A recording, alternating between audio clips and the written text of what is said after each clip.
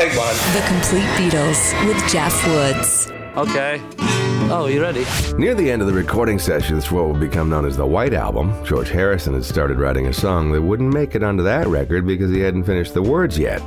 George put it on hold, at least until it came time for the Beatles to get together in the studio again, this time all together in one room with George Martin like they used to make records.